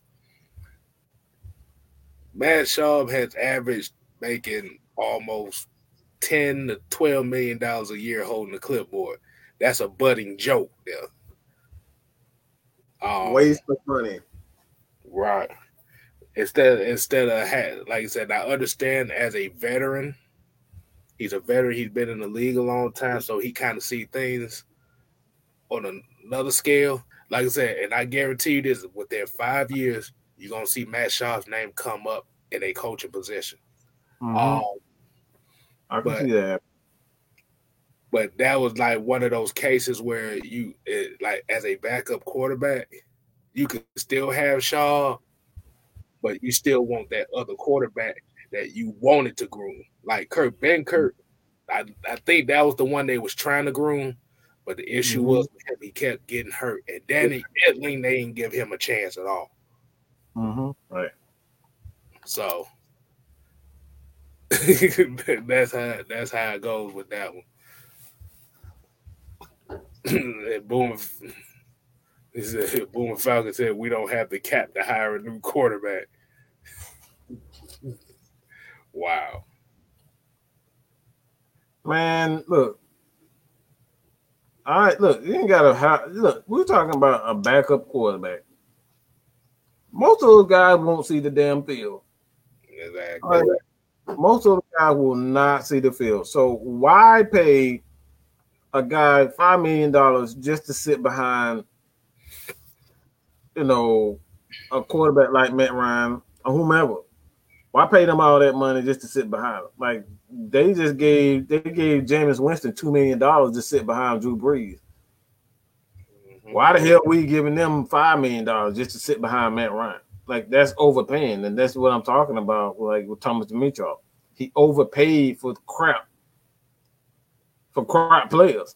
These players are not giving us any production. They're not playing, so you just wasted, an extra $3 million. You overpaid for you gave him an extra $3 million just to sit behind Matt Ryan. That's it. He's never gonna see the field, but you paying him $5 million just to sit, and then you complain about not being able to get this guy, and you could have gave the other guy an extra $3 million, but you gave that $3 million. You gave $5 million to a guy like Matt Sharp. That's just not smart money. Yeah, remember, they gave up paying Patrick DeMarco to pay Matt Sharp the same money that DeMarco wanted. Just another dumb decision by Thomas Dimitroff. He made so many dumbass damn decisions. Like, good gracious, like. All right, Mike, I want you to hit this one up right here. Ghost Pepper said, how badly do y'all think the Denver Broncos will want the number 4 pick from us? I mean, as long as John Elway's running things, like he gonna look at it.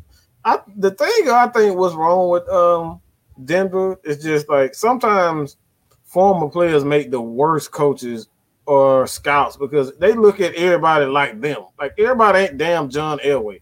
Exactly. It's like they didn't even get a dude like a real shot if you really want to look at it. Like they want a quarterback that's on immediately get them to the Super Bowl, and you're not really giving Drew Lock like the right weapons. You're giving him a good defense, but he don't really have any weapons on the offense side of the ball. So like, is he really that bad? I don't think he is, but I don't think he's that good, but I don't think he's that bad. Like you're giving up on him. I think they just looking for somebody to be out the gate a special quarterback, and that's my issue. And being that they're looking for a guy to be special, they're willing to try to trade up to that position to get somebody like a Mac Jones. I at this point in time, if the rumors are true, when they're talking about D-Led, they're expecting Lawrence to go 1, Zach Wilson to go 2, and Fields to go 3, then that fight for Trevor Lawrence and Trey Lance is that right there is going to be a heated. Like people are going to be willing to give up everything, to be honest, to move up that spot if they believe in those guys. So it's like maybe, I don't know. It just depends on how bad they want it. I'm not sure. Yeah, but you know what I said about that San Francisco pick, and I'm thinking outside the box. And I might be the only one to think this, but there are people saying that it'll be most likely a quarterback. I think they might make a run at Penny Sewell. Hey, look. They want Justin. Or Kyle Pitts, as some they were saying in the chat earlier. Or Kyle, like you said, the evil empire Kyle Shanahan might. He might just do something just to be a butthole. I'm gonna take the best player just to be a butthole. That's how they did it. That's how they did with Javon Kinlaw, because we was expected to get Kinlaw. I was so mad when that happened. I said, you mother freak. I was mad as hell when that happened. And he does stuff like that. Like they do, like they does things like that. So, like, yeah, I don't trust Kyle Shanahan, man. I don't trust that. So Prove It said Jacoby Brissett, let's go. I was about to say Jacoby Brissett's in Miami now, so that dream got killed. that's who I was wanted as a backup with Jacoby Brissett, but he in Miami now. There you go. Quinn Williams said we let DeMarco go for All-Pro Keith Smith. No, not for Keith Smith. We let DeMarco go for Ricky Ortiz. Ricky Ortiz. Ricky Ortiz, okay? We're not talking about Ortiz. We're talking about Ricky Ortiz. Like, good God Almighty. Never even really heard of that dude like that, and we end up giving away a Pro Bowler for that. Right. Oh, he was asking what, $5 million or something like that. He wasn't even asking for much. It was like he wanted like 3 years, like $12 million. They didn't even want to pay him that. Hold on. Let's go ahead and get that right there. Is there a big body receiver we could use? Like, there's a big body that you could draft this year, and that's TJ Vasher. Yeah, Vasher is a damn monster, man. TJ Vasher is a beast. I don't want a big body receiver. Like, we got big bodies. I'm not worried about big bodies. I always said that we need somebody with, that lateral quickness. We got guys that are, they got straight line speed, but we don't have a lot of guys with lateral quickness that are quick. You know what I'm saying? They can break defenders down. Like, that's why I say a guy like Jaylen Waddle, man. Like, Waddle is that perfect. Like, he'll bring that perfect balance to what this offense needs. We got guys with straight line speed. We got guys with power. We got guys like Calvin Ridley who can run any route. But Jaylen Waddle, you put the ball in his hand in the open field, like, this dude can take it to the house at any given time. He got that type of talent. He reminds me of a lot like Tyreek Hill. He has that type of speed and that type of quickness. You put him alongside Julio in the middle of the field, and you gotta double those guys, and you just leave him in the middle, one-on-one with a linebacker or a safety, he gonna murk them dudes, man. So, like, that's what I believe that the Falcons need. I like this question here. Antonio Holloway said, who do y'all think is the most underrated Falcons player in team history? Ooh. Wow. There's a lot of them. You said one of the most underrated players. I got one for you right now. Terrence Mathis. Oh, yeah. I was going there too. Like I said, you got Terrence Mathis, Allen Rossum.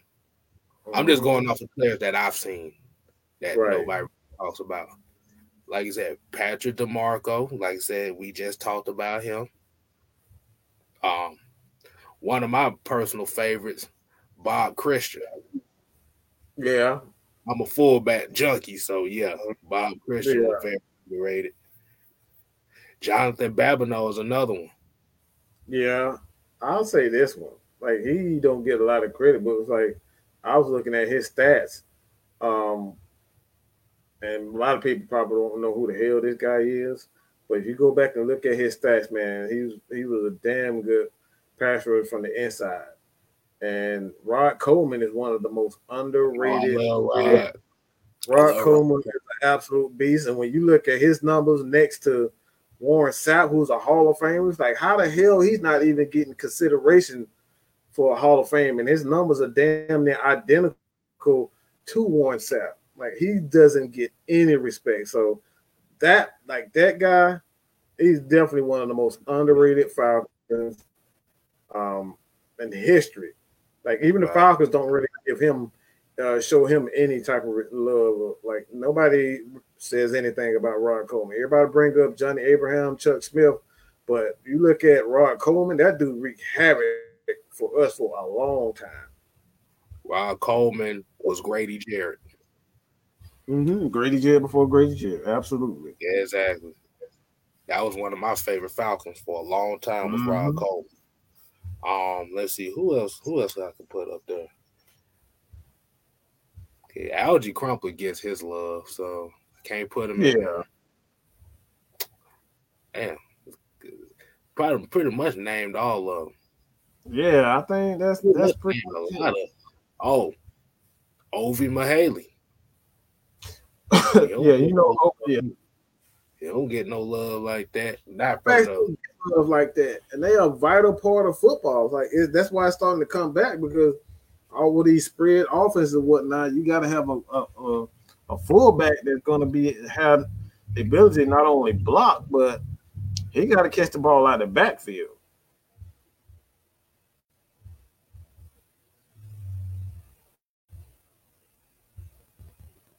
Man, I haven't seen no damn Claude Humphrey. I've never seen Claude Humphrey, so I can't speak on Claude Humphrey.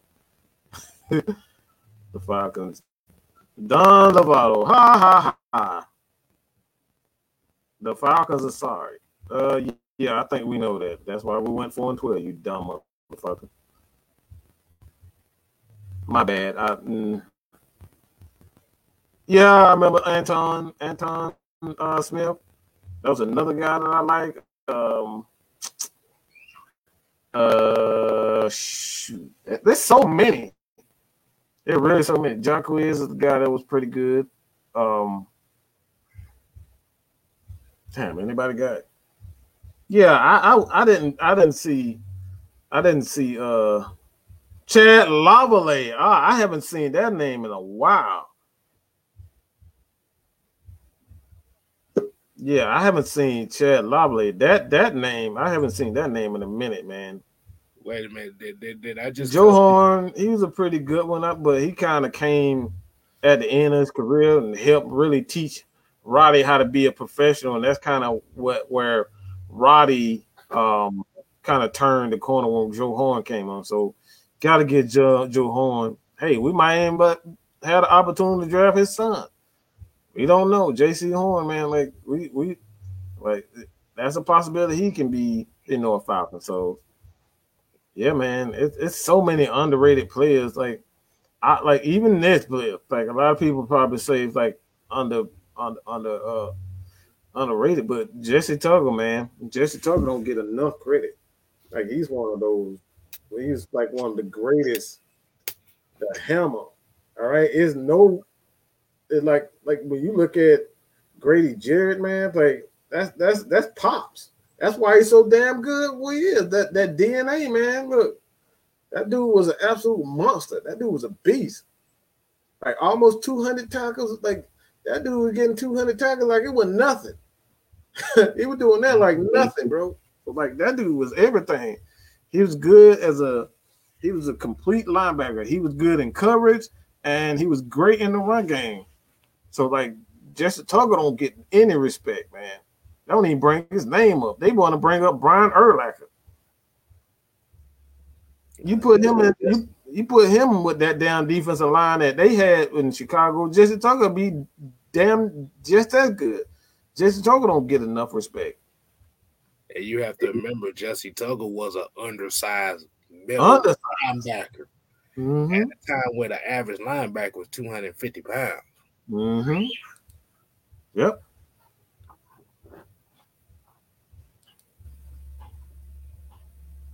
A10 Ashton said, I hope Kyle Shanahan didn't jump us to take Kyle Pitts. He said, we won't be surprised. Hey, man, like I said, that dude, I don't like him, man. Like, I don't trust that dude, and I don't trust Kyle Shanahan. And quite honestly, man, like I said, man, he did us like that last year with Kinlaw. They knew what the hell they was doing when they did that. And if he do that, like if that happens again, when they turn around and take Kyle Pitts, I'm gonna be mad as hell. Like seriously. But man, like I said, this was a very eventful show tonight. Mm-hmm. Like I said, we got good information. Like I said, we chopped it up with Aaron Freeman. Man, and absolutely. Like I said, it was good to hear for y'all to hear another perspective outside of us. Cause I know half the time y'all tired of looking at us talking about every week. Right. So I guess we can go ahead and plug away. Make sure y'all thumbs up the video. Make sure y'all follow Falcons Nation. Make sure you follow Mad Mike Sports, Mad Mike Network, the Just K Style channel. I'm slowly creeping up. I'm now up to needing about 778 people. Hey man. Hey Don Lovato, we appreciate you, man. Shoot. Yeah, man, we definitely appreciate it, man. Hit that subscribe button, man. You got people, that's just love. Just share it with the people, man. Just tell them, like, you don't have to be a Falcons fan just to come in. You can be a Saints fan. It doesn't mean Bucks fan. We welcome all Dallas Cowboy fans. If you just love the show and just love the information that we, provide, but you just love us, just you think we just hilarious or we entertaining, just go ahead and hit that subscribe button. I appreciate it, man. Like I truly do. Wait a minute. Hold on. Look. He said, wait. You see that? They ain't get him in a while. He said, I can't wait till we get more powder. Oh, the Power Toast Award. Oh, man. We haven't done that one in a minute. I know. It's been the off season. The off season's been long. Yeah, it's got we kind of say that for the season, but unless somebody do something really dumb. Or we might do the powder toast. We might let y'all vote to see who get the ultimate powder toast for the 2020 season. Oh, that's new. Ooh, we might let y'all do that. Like I said, y'all make sure y'all leave comments and stuff, not only here on the videos, but in the Discord as well. Like I said, y'all leave y'all votes down there. We can do the ultimate powder toast award show for who y'all vote. And like I said, hey, got to give y'all what y'all want. And who the hell brought up Peerless Price name? Hey, man, we don't use that name right here. We don't use that name right here. Not no damn Peerless Price.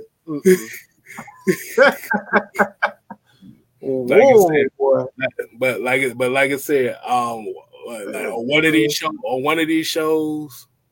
Hold on, wait a minute, Nathan. Gay son said, "Case that if you guys don't, hold on, if you show same live videos, you might get more followers, but everyone goes to Mike because more people to chat." Yeah, that could be that way.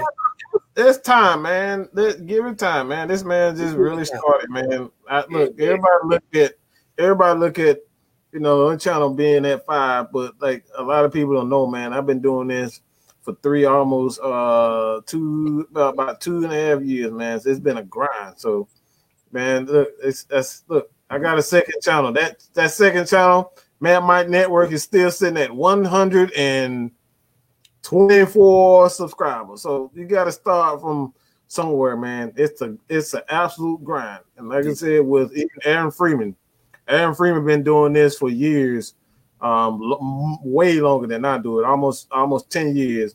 And he finally started to really start making money at this. So like this is a grind. You got to pay your dues. You got to love it. You got to have a passion. And like I said, man, this is an absolute grind. So we definitely appreciate everybody for. And what I tell Nathan too is this is not going to be the only show. Oh yeah. I have another one in plan, and that one's gonna be specifically just on. I love that one, bro. That channel, that show is gonna be Falcon football too, but we're talking about all sports, all what's going around, like NBA, MLB, MLS, whatever goofy ass shit y'all done seen online, whatever. Right. So we're gonna have 2 shows. I'm gonna have 2 shows. We just gotta work out what days we're gonna do it. But the reason why I do this show on Mike's show too, because like I said, I'm trying to get more people to watch me. And like I said, get everybody used to me. Oh no, bro! You ain't pissed nobody off, because I know at the end of the day, I was surprised I got as many subscribers as I got now. He's not lying about. He's not lying when he say that. He's not lying. I'm not surprised. I'm shocked because it took us a while to kind of get him on it. It really took us a minute to get him. We talk about it all the time. Cause I'm gonna tell it to you like this. Me doing this online and stuff like this. This is not me. That, like I said, this is a whole new thing for me. This is, like I said, most of the time, you won't catch me in front of no camera doing anything. Right. Not at all. I can tell you. Yeah, he's not at all. Not at all. But nope. like I said, we're definitely gonna. Like I said, we got Kicking It with K Styles on Mondays. Like I said, that's the Atlanta Falcon Nation edition. Mm-hmm. We're gonna have Kicking It with K Styles too. Mm-hmm. That's gonna be for everything else. Right. So, like I said, hey, at the end of the day, I love this. Like I said, everybody that's in this chat, Mike, Maggie, like I said, Jew, J-Rock, everybody has brought something out different in me that I didn't know I had. Absolutely, man. And I'm sitting here with you, terrible hairline and all. You see that? I got the Crouching Tiger, Hidden Dragon hairline out for y'all. So y'all see that. But like I said, y'all make sure y'all follow Atlanta Falcon Nation. Definitely, we are almost to 1,000. We trying to get it. Absolutely, man. And like I said, check that out. Like I said, Atlanta Falcon Nation, like we always say, and I always say this, it's not just us up here talking. It's everybody that watches. It's everybody that shares these videos. It's everybody that likes it. Don't matter what fan of a team you are. Mm-hmm. If you rock with us, you part of the family. Absolutely. And hey, I'm gonna just go ahead and leave it in there. Hey man, that's it. That's it, man. That's really it. So, like I said, man, y'all continue to support us. Head over to Atlanta Falcon Nation to help us get to 1K. And K Styles, you ain't gotta go home, but you got to get the hell up out of here. Peace. Peace.